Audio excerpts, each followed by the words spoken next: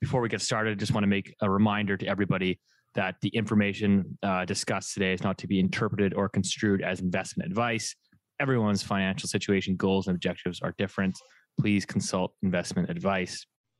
The dirty secret is that no one's ever going to get paid back. People have the shortest memories when it comes to investment. We just got to get Keith into Bitcoin. Hey, there's a bubble.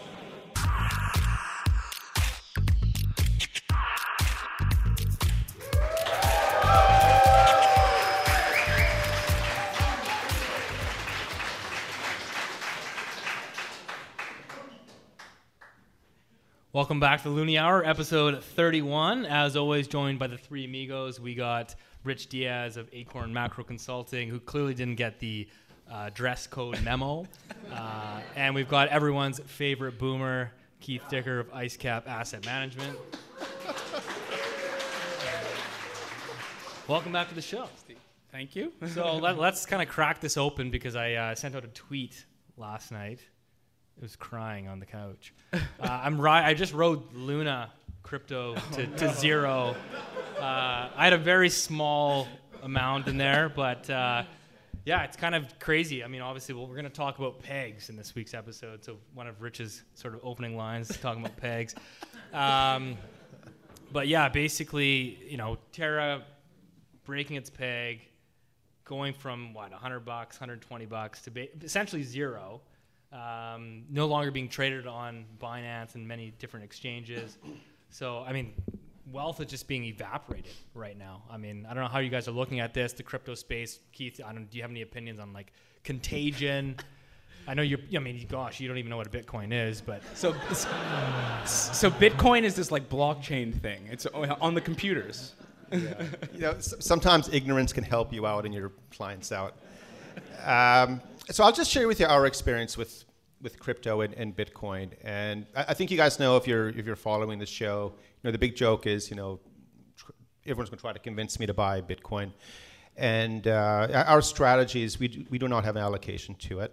So when we had the euphoria last year with all the crypto, I kept looking at it, and I've got a lot of really smart friends, a lot smarter than I am. I'm chatting with them. I said, what do you guys think of that?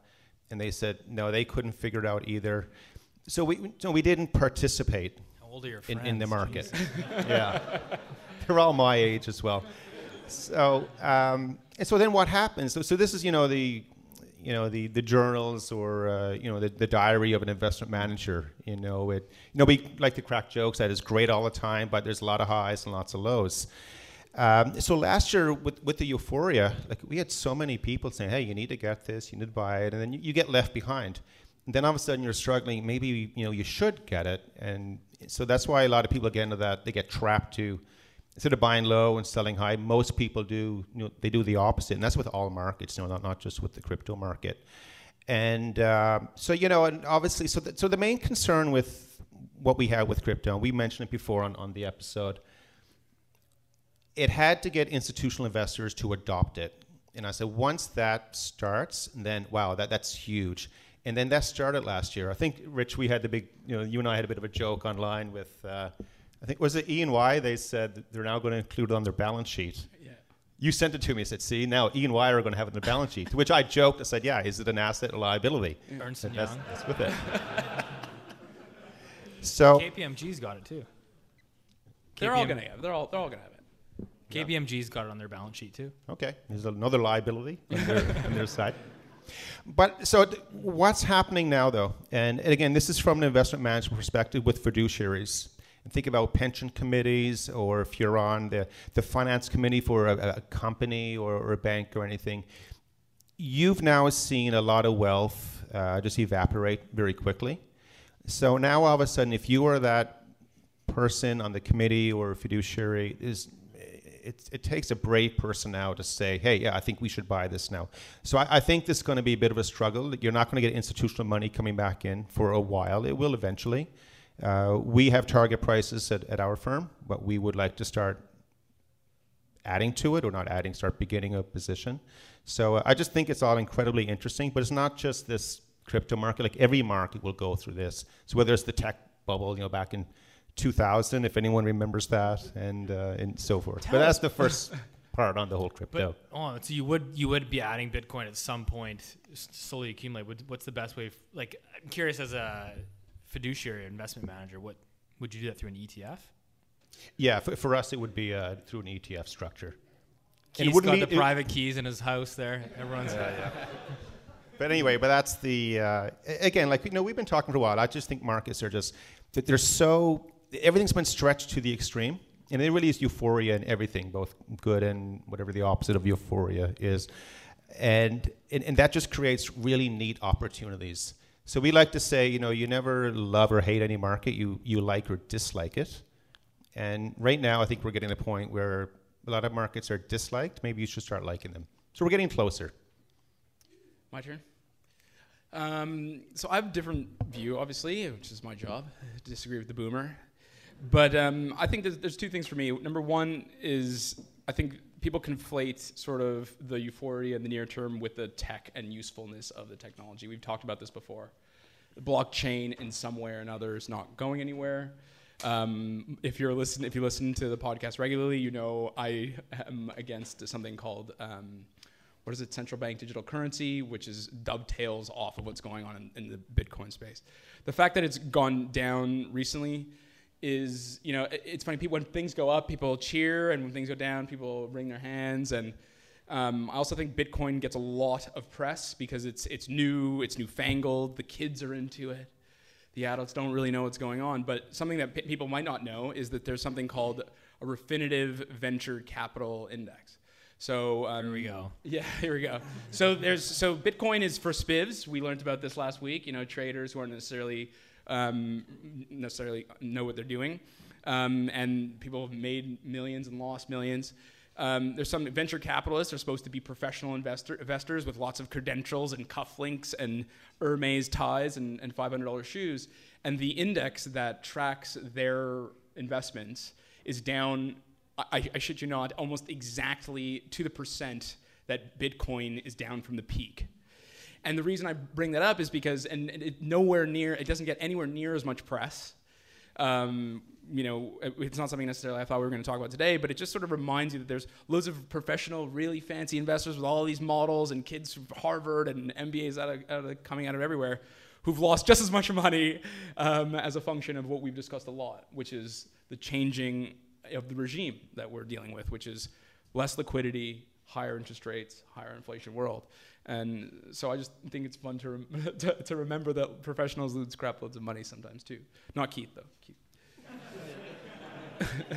Well, I think that's a good point, though, because doesn't this come back to the whole big picture, which is okay, you've got rampant inflation, central banks are acting tough, we're going to act tough on inflation, and they basically come out and talked about this reverse wealth effect. And is this not? I'm looking at a tweet right now. We can debate this, but per this Cullen Roach's metrics here, $35 trillion in global market value has been erased since the beginning of this year. So that's 14% of all global wealth. So you might disagree with that number. I don't know if you have any thoughts on that, but for reference, he says 2008 was a 19% decline. But either way you slice it, a lot of wealth has been evaporating, including my Luna account. So second round of drinks will be on Shake Pay. This is I think we were talking about it before we came here, which was this is the perfect time to have the Looney Hour event. All these things have come together, which is everything we've been talking about, which is markets going to break, central banks are going to keep raising rates, something's going to break, and we're kind of getting closer and closer to that point, which is listen, wealth is literally being evaporated. You got big tech getting hammered. Shopify was the number one stock in Canada. It's now not. Yeah. What is it down? 75, 80%? A lot. It's 60 billion. Wealth is being evaporated. And this is basically part of their plan, I think, to rein in inflation. Okay. So I don't think that central bankers sit around and go, we're going to, destroy wealth. I don't think that, don't get me wrong, the road to hell was paved in good intentions. I think that they've made mistakes before. They'll make mistakes again. I don't necessarily think that was their intention, although that what happens. Just one thing on that number, regardless, whenever you hear these numbers, 30 trillion, whatever, you have to normalize it by the size of the economy. So it's not enough to say that you're down 5 trillion or the budget is 400 billion or whatever. You have to compare it to something. Obviously, if the global economy is bigger today, then you have to think, okay, well, you have to common size it. If there's any accountants in the room, you call it common size accounting. You simply take that in a figure and you divide it by something that is sort of endogenous, something like the GDP is a useful example, debt to GDP, et cetera. But the thing that I think that's really different this time than versus 2008 or 9, and I'll pass it over to Keith, is bonds are a lion's share of that number. I hate bonds.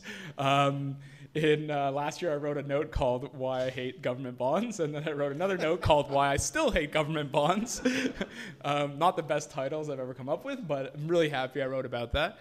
And that's the difference this time. There was a huge decline in, obviously, tech and wealth, but bonds have lost an incredible amount of money.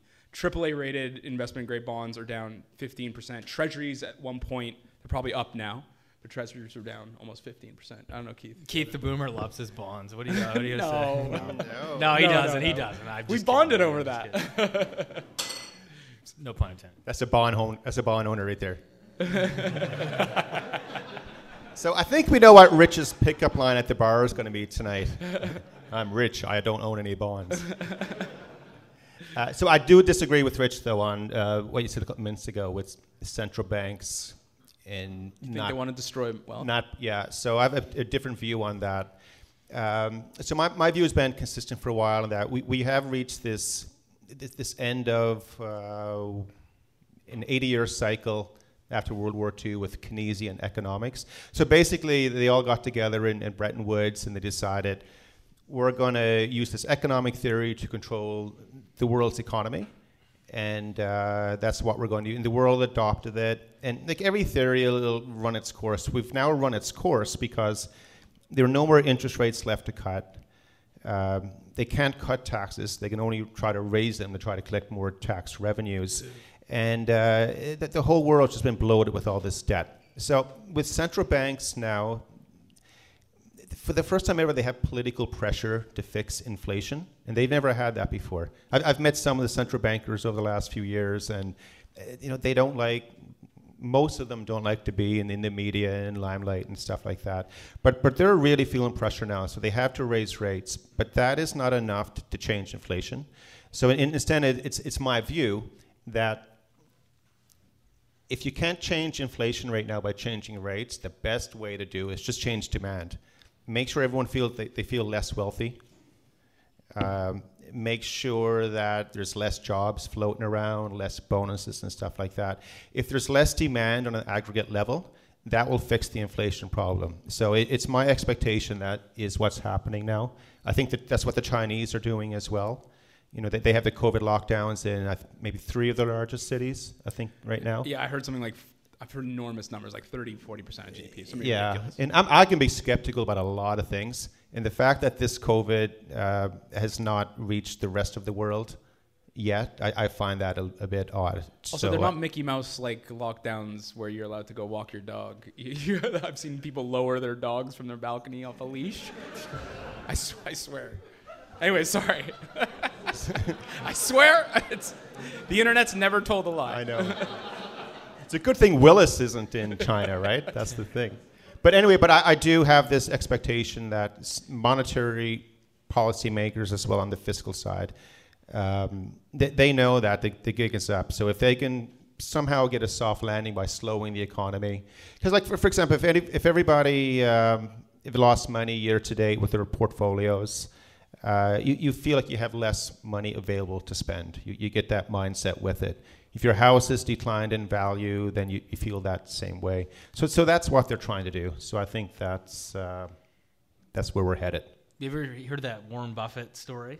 So like apparently like he goes to McDonald's every morning, and like he goes to the drive-thru and gets like a breakfast sandwich and like hash browns. But if the market's down, he doesn't get the hash browns. Like, so I mean Warren Buffett is probably slowing the entire economy. That's the trick. That's how you. Yeah. That's how he. But is it all? Yeah, that's the secret. That's the secret sauce. But it's all like a relative game, right? I mean, you talk about like, okay, like shares are down. Like, okay, like let's just like hypothetically pretend that I am, keep going back to Shopify, but like if I am an employee of Shopify, like I might be getting stock options. Like, hey, by the way, like your compensation, like. Yeah, the problem is that I think we talk a lot about the reason I don't agree with that wealth effect thing is just for me one. I'm going to screw this stat up. Normally, when we do this, I have the computer in front of me so I can double check.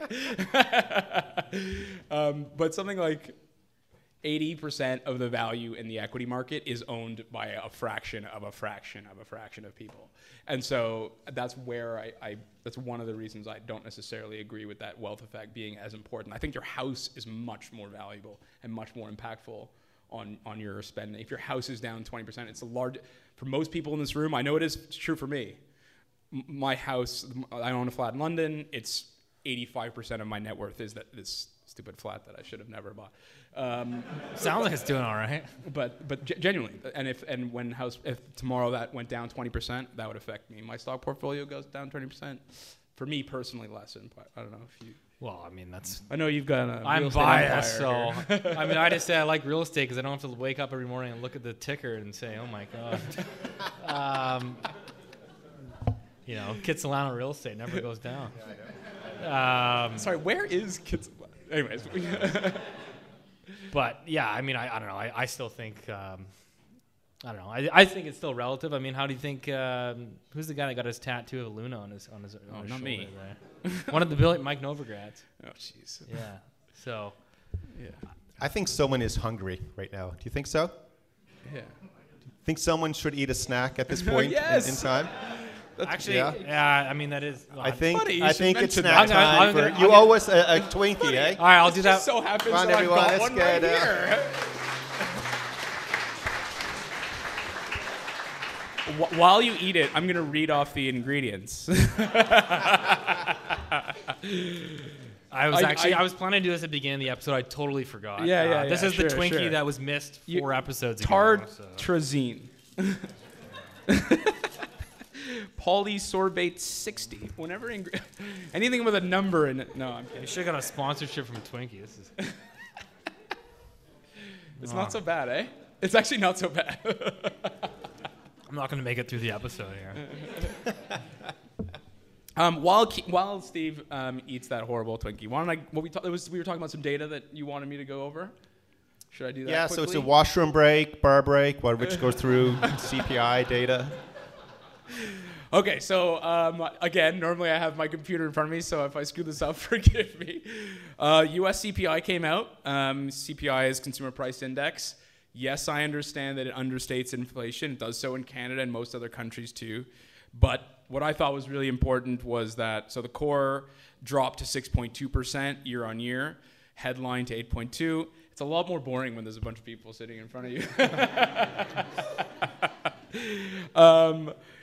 Core X shelter. So I've been on this shelter. One of the reasons I thought it's not transitory. We can talk about, Tiff Macklin not. You can get into shelter. Yeah, sorry. You can get into shelter. Yeah. Anyway, so shelter up 5.1, food, whatever. Anyways, I'm not going to go over on it. But what I think is really important is for the first time in a long time, we finally see that it's actually stopped rising at the pace that it has been for a long time. So I referenced it earlier. It looks like a little fish hook. It literally was just going through the moon. And if you look at the chart now, it just curls, and we're starting to see slowing in some key things. Something else that came out yesterday was the U.S. PPI, which is the Producer Price Index. So that's the input costs from so if you're for a producer, a manufacturer, plastics, resins, you build boats, cars, you build Keith's mansion or whatever. You obviously do the same type of thing. Instead of having a consumer basket, you have a producer basket. And those prices actually came down too.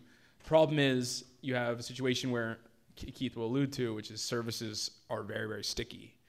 And they just keep rising and rising. So anyway. Well, I'm just going to jump in there because I actually did a interview with Professor Steve Keen. I don't know if anyone's familiar with him. I think he's brilliant. He's written a couple books. I think he knows the monetary system inside and out. He's not like your traditional economist. But like his basically takeaway was this, like, and I would it's not like transitory, but he's like, listen, it is predominantly supply based. Like you have supply chains that are bottlenecked through China still running a COVID zero policy. You have this, I think, he calls it the end of, which is pretty obvious, the end of, globalization to some extent. Yeah. Some re-onshoring. That's definitely happening. But you know me, I like these end of this and end of that, that it's the never again, and it's always, come on now. Yeah, well, the world is integrated. I mean, we literally frankly, we met today. But you're seeing a lot of No, but I mean it, right? Like, I didn't know this guy has glasses. No, but the idea that, the idea that you're not going to buy your ball bearing from some mousy company in southern Japan, end of globalization, I think, strong. I do agree strong words, but you get the point. Yeah, no, he's great. No, I love Steve. No, make no mistake, I love Steve Key. So his sort of idea was like, listen, like these guys are going to try to bring inflation back down to 2%. Thinking that they can do that, but a lot of it is not going to be. You can't really fix this problem necessarily by jacking rates up. But yeah, you can definitely crash markets in the process, and I think we're already seeing that in crypto and big tech. So, I don't know if you have any sort of additional thoughts on that, but so I suspect So we now I always talk about the investment world. We live in a world with probabilities, and it's never 0% or 100%. It's somewhere in between. And when the probability changes dramatically in one direction, that's what catches our attention. So I think right now the probability of inflation peaking soon. I don't mean it's going to come back down to 1 or 2%. Maybe it's 4%. I think it's going to be sticky for a while. But we now have these 3 events that have taken place, and it's like they've never happened at the same time. So we have interest rates are rising in most of the world. I want to talk about that as well in a second. But mainly the Americans. So the Americans are raising rates aggressively, and they're the kingmaker out of all this. You have commodity prices are going up aggressively. So they're putting the gas in your car and stuff like that, and your groceries, that's going up. And then at the same time, we have the U.S. dollar, which is surging. So those that know me, I've been talking about this event for quite some time. And I think it is the ultimate last trade that we'll all make before we go to some new kind of system will be to short the dollar. But before, the pathway towards that, it'd be the emerging market world, and Canada, Australia, then Europe, Japan, and then the U.S. But with three of these events happening at the same time, so rates going higher, commodity prices going up, with inflation, and the dollar getting stronger, that in itself is going to cause someone to go off sides, which will, reduce the global economy, aggregate demand, and stuff like that. So now, as Rich said, he doesn't believe in this, this abrupt end to everything. The world is self-healing, so is the economy. So I think, we won't continue on this rampant surge with inflation, but I can easily see the probability has increased where these 3 phenomena or events combined, it's hard on demand. The global economy is rolling off pretty hard now, and then which again should lead us to our Bank of Canada discussion, because I happen to think that one of the greatest trades coming up will involve, I call it shorting the Bank of Canada. I did it a couple of years ago, and I think that's coming up again pretty soon. Tiff Macklem couldn't make it tonight, unfortunately. It's interesting actually. A couple news articles, Keith, you've always talked about, they'll kind of dabble it out there. They'll kind of plant the seed. The trial balloon, was it? Trial balloon? Anyway, here I am. Yeah, trial balloon. They'll plant the trial balloon and just kind of float it up there and sort of see how everyone digests it. So literally, in the last 2 to 3 days, 2 articles coming out. The headline. National Post. The National Post says, the way the housing market is stalling, the Bank of Canada may have to hit the brakes sooner than expected. Shocking. And then from today, the Globe and Mail comes out and says, interest rate trajectory will depend heavily on housing market, BOC deputy says. So it's I don't know, we're already starting to talk about, we should watch this, but they're trying to act tough on housing and on inflation. It seems like they've kind of already planted that seed. I don't know if you have any sort of thoughts on that, but yeah, I think so. Right now, the markets are pricing in the Bank of Canada going from a current 1%. We are at 1 now. Is it 1%? Yeah. Okay, we're at 1.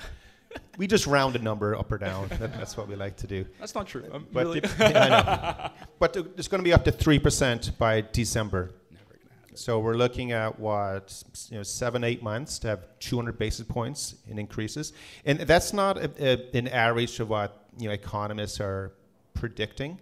It's what the market has already priced in. So when I talk about like one of these great trades that are coming up, if you can anticipate when that trend is going to end, then there are ways to make a lot of money on it. So it's happening with the Canadians. It's happening with the Americans as well.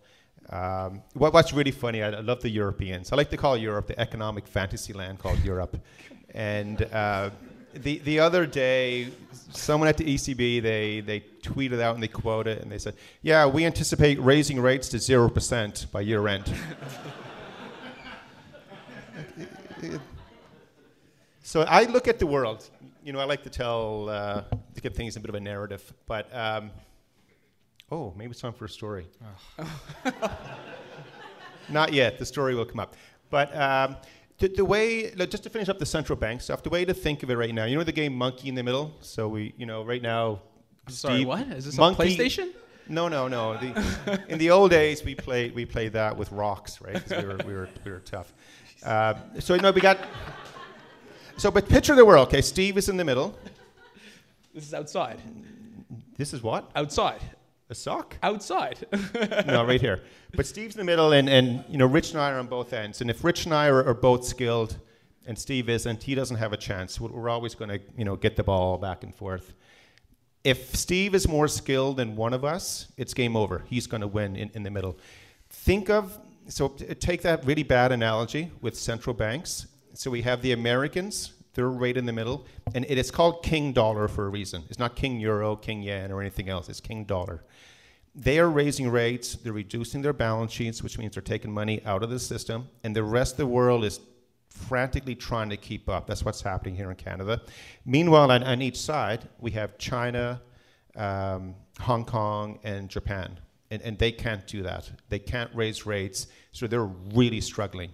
And then on the other side of the pond over here is the ECB. As I mentioned, if they raise rates, they'll get it to 0%. And that's the world. I think, was it last week, Rich, that you mentioned the impossible trinity? Or yes, something? It was my really favorite pickup line. Yeah, but it was a great explanation for what's happening here right now. And as long as this continues, this is what's putting pressure on the world. So if you're watching right now that the Chinese currency, it continues to deteriorate by the day. But that's a good thing for them, though. They're an export economy. They need a cheaper currency. We've talked about this before. In a normal cycle. Okay. In a normal cycle.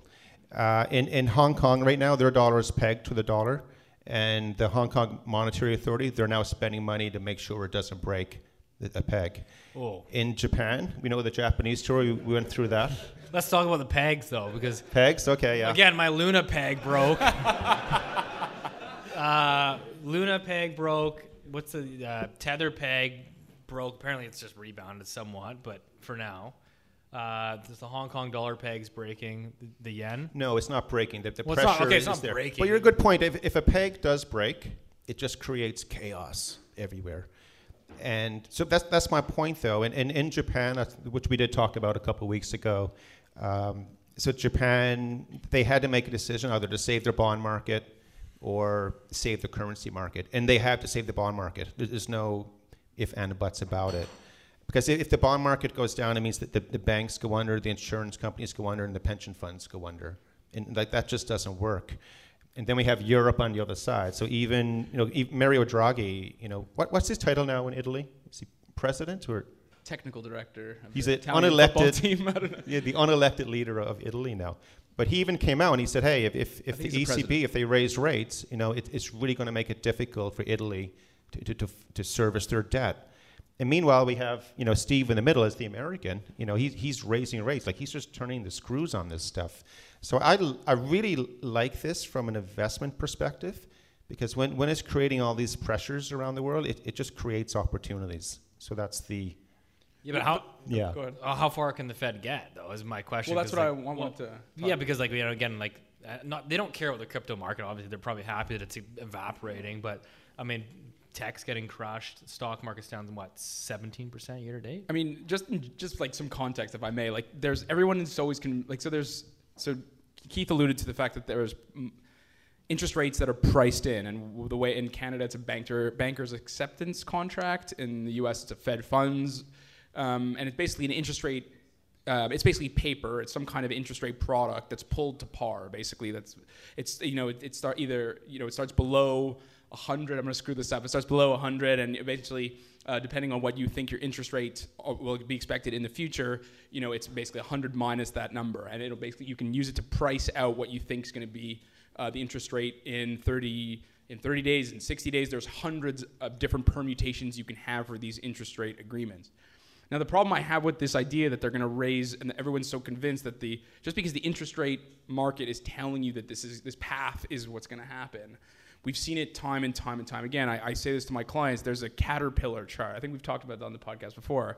It looks like a caterpillar. It looks like you see the Fed funds rate, which is this choppy, very, kind of straight line chart. And then you've got these little legs that look like a centipede or a caterpillar come off. And the reason I bring that up is because the interest rate expectations are always, always super, super aggressive. And then, as you guys have talked about many times, once you start raising rates, things break, and then the Fed is forced to change its behavior and change its path of interest rate. They are not totally, they don't totally ignore what's going on in the markets. And so that's why when it's, we see these 3% interest rates being priced in, I just don't buy it. And that's back to why I think we're going to be right about the 3 to 4 rate hike call. I think I'm still going to be wrong. I know. I think you're going to be closer than. I think you're going to be closer than. I think I ended up 3 to 4. It might be 5 or whatever it is. What are we at now? Anyways, who's counting? We're at 3. But then June will be 50 basis points. But what I'm saying, so that's technically, let's call that 5, and then maybe they're done after that. I don't know. So the next 2 meetings are for 50 basis points for each meeting. Yeah. But there's so one 50 more, and another 50. There's just one more thing I wanted to add. So I think the difference between 2008 and this mini tangent. The thing that's different now is that, like in 2008, the banks in the U.S. were bust. That's it, and they used quantitative easing to recapitalize them. For better or for worse, that's not a discussion. But the reason I think it's slightly different, not as dire as Keith. Obviously, I guess I'm the optimist of the bunch. But the banks are extremely well capitalized. Loan to deposit ratios in America are very, very low, meaning they have a lot of firepower, and they can and are lending to consumers. You can see credit card lending is ripped as consumers are trying to keep up with inflation. And so to me, it's not enough to say that the Fed is contracting its balance sheet. To me, what matters is money supply in aggregate. And that is still going up. And I don't think it's unlike in 2008 where when it was flat for 10 years. Money supply ex the Federal Reserve was flat for 10 years. It was a depression, not a recession. You heard it here first. But anyway, I think. Well, I was going to say, if you want to talk about lending, so there's a good stat here. So Canadian mortgage debt, which is everyone's favorite debt to binge on. Canadian mortgage debt grew by an average of $150 billion per year. Yeah. Crazy. In 2020 and 2021. That was almost double the annual growth between 2015 and 2019.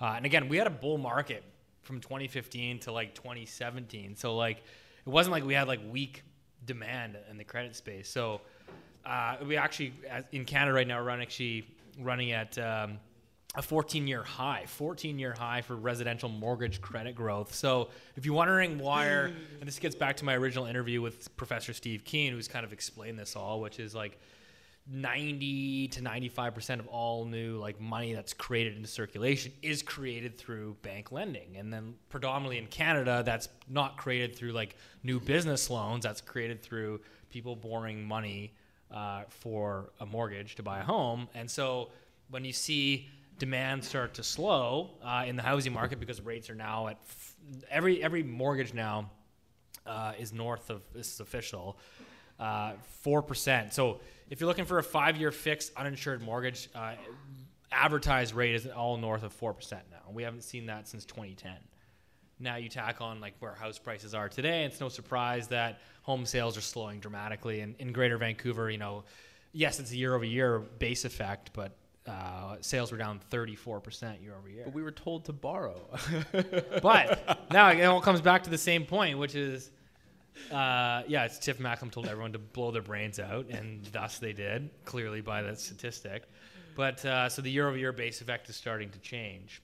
And that's just in Vancouver. And In Canada it is, but in the U.S. it's different. And Ontario's a train wreck. Yeah. But they're talking about, so all of this is predicated, like the Bank of Canada's whole speech, if you look at their monetary policy report, which they publish, publicly for free, is that like housing is basically going to essentially stay flat. So they think they're going to get to this like magical 3% overnight rate. We're at 1% and everything's blowing up, including my portfolio. And they're going to get to 3%. But housing is going to be totally robust because like immigration. And I just think it's like this is like this fantasy land. I agree. We figured it out. Keith? I agree with you. I mean, higher rates just it makes it more difficult, for the market. But give us some example in terms of like mortgage payments. Are they changing dramatically over the last month or so? I don't follow this that closely. Well, yeah, I think we've chatted about this before on the show, but I think it was like nationally, if you take where the home price index is today, which measures like the typical home in Canada, and I get it, every market's a little bit different. You go from rates at like 2% 6 months ago to today at 4%, like it raises the typical mortgage payment by $800 per month. Yeah. So it's like, where is the average Canadian coming up with $800 a month? Then you factor on like food inflation, record inflation at the gas pumps, et cetera, et cetera. And anemic wage growth in Canada. Unlike in the US where there's wage growth of 6, 7, 8%. But if you're between the ages of 16 and 24, which I know is a very small amount, you're getting wage growth of like 10% year on year, which is pretty good. McDonald's, baby. Yeah, McDonald's, baby. My question for you though is supply. I think I asked you this question like 6 months ago. And I mean, at the time it was different. I think we were still in the midst of the lockdowns, whatever it is. But supply still hasn't.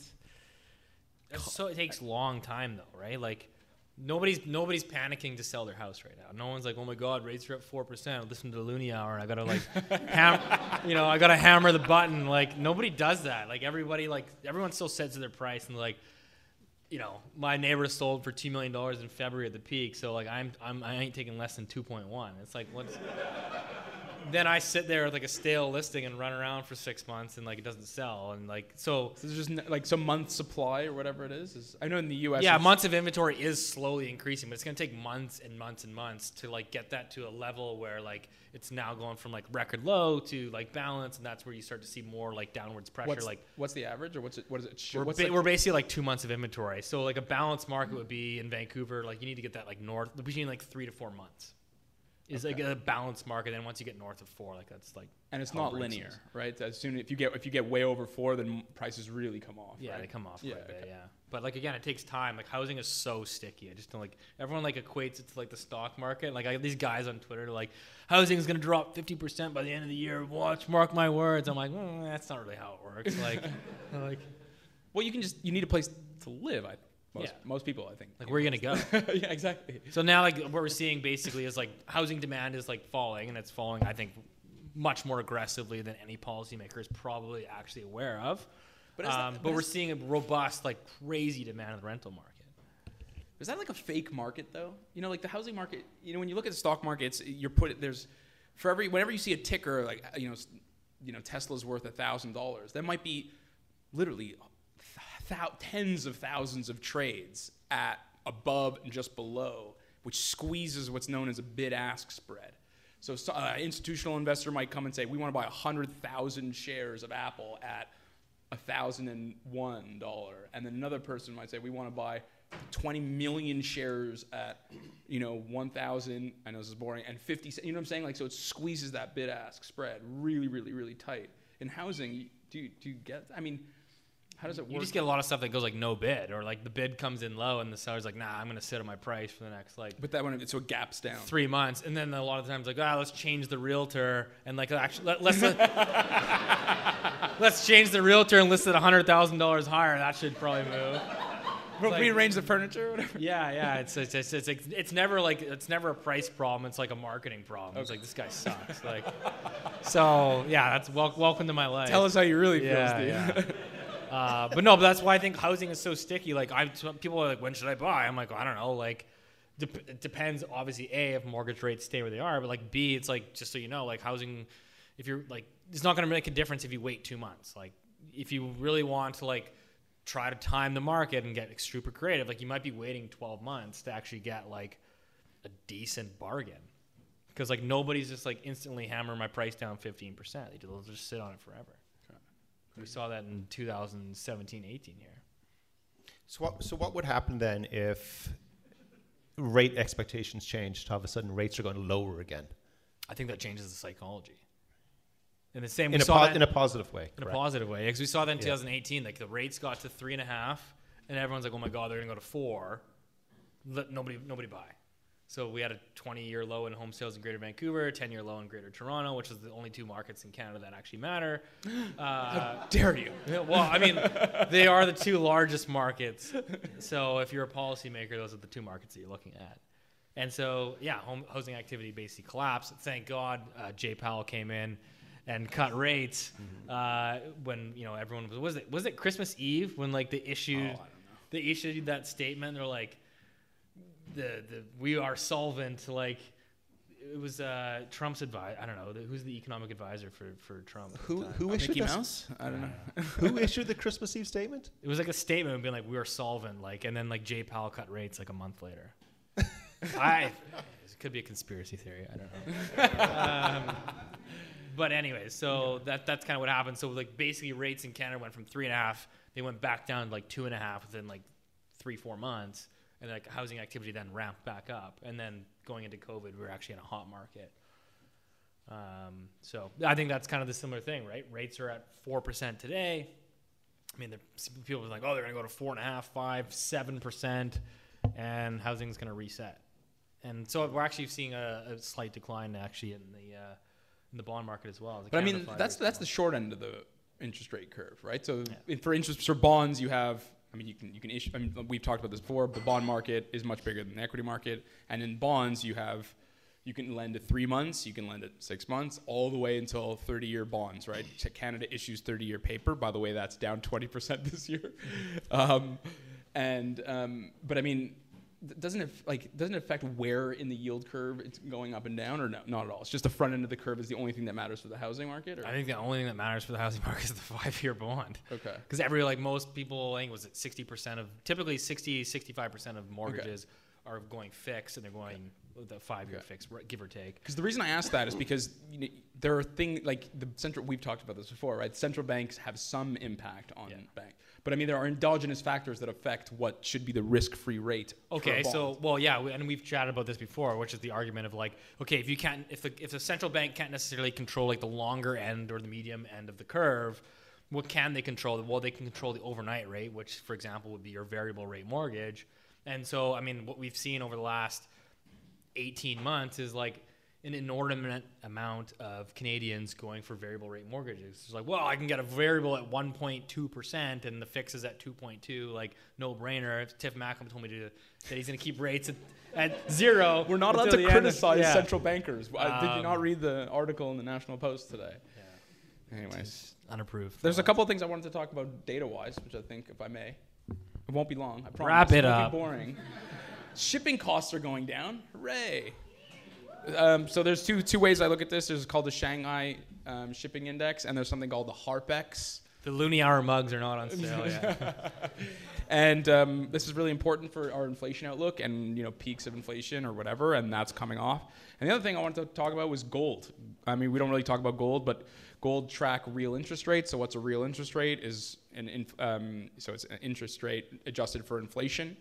And if you invert the real interest rate, it just basically tracks gold, and you can't. And why is it? Because it's expensive to hold this. You pull the gold out of the ground, you put it on a truck, you put it back in the ground, and there's something called the inconvenience yield. Anyways, so something I just wanted to tell you guys. Keith's backyard's paved. I don't know. Is there anything else you guys saw in the markets that you wanted to talk about? Well, I think we need to talk about risk. And I mean, good timing. You're a little late for me. Yeah. I miss a lot of the risk this year, so it's been okay. But I want to make the point that risk can come from anywhere, and it's probably when you're not expecting it. So it is time for the story. This is the story that's going to come. Here we go. So going out with a bang here. Here we go. Or thud. Half an hour later. A long time ago, when I was a little boy. No, a few years ago, I was climbing Mount Rainier, so down there by Seattle, And so when you're doing alpine stairs, so you're climbing at night because it reduces the risk. Because at night, there's no sun shining on the ice, so crevasses won't open. So it's just safer to do it that way. Sounds really risky, but anyways. So we're climbing, we're up high. I think it's maybe 12,000 feet, somewhere in that range. We're on this part of the mountain. They call it the disappointment cleaver. So you're in 3 groups of 4. You're roped up, again, for safety, to reduce risk. And we have your headlamps on, and you were in crampons and harnesses and all this stuff. Again, everything to reduce risk. And you're going in this rope-like fashion, a straight line. And all of a sudden, the line stops. And this guy, Scott from Winnipeg, says, "Hold up." And everyone stops. So, "What's wrong?" He says, "I have to poo." And the lead guy says, "Scott, this is not a good place to poo." He said, like, to the left is a long way down, and to the right is a longer way down. Like, this is not a good spot. Can you hold it? He said, "No, I got to go." So no one moved. We're all lined up, waiting for Scott to poo. So if you mountain climb before and you have all this gear on in the middle of the night, it's a tricky thing to do, especially with a drop off on each side. So, and you're wearing a harness as well, so it's tricky. So anyway, so Scott, he manages to do his poo, and then when you finish, you have to blue bag it, because you got to take it out. Carry in, carry out. So Neighbor's gonna get upset or something? Or? He's what? Neighbor's gonna get upset? So he's there all of a sudden, and then the lead guy says, "Scott, come on, we got to go." And he says, "I can't find it." So now we're like, what's going on? So we all turn around with our lights on Scott, trying to find his poo. And he's looking around, and we can't find it. So finally the guide says, "Are you sure you pooed?" And he said, "Yes, I'm sure I pooed." So he's like, "Okay, we can't wait anymore. We got to keep going, guys. We got to keep going." So, Scott starts putting his stuff together, and then he puts his jacket on, and he puts his hood on. To which then Scott said, "I found it." What does this have to do with risk in markets? My point is that risk can come from anywhere. So now I'm serious again. But as prepared as we were for that climb, and as Scott was, apparently, or not, but the point is with markets, like, never go, if you're going to make an allocation to a market, whether it's, what would you call it, Luna? Luna. Terra. Okay. We all know what we're comfortable with in terms of risk and a loss. And for some people, it's a lot more, a lot less than others. So with your portfolio, so you should allocate it that way. So then when the risk comes out of nowhere, like which what's been happening now this year, because it's been a pretty dramatic change with markets over 7-8 months, right? So but just be prepared for it, and we'll get through all this volatility we have coming on. Be prepared, like Keith. He brought us Depends on the trip. I think that's a good way to wrap it up.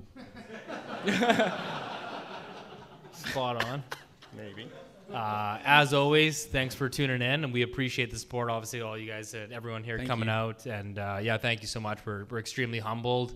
The Looney Hour community. What are we? 31 episodes in, and drawing a pretty good crowd. So, again, just share this episode with one person. We appreciate it. Hang out for drinks.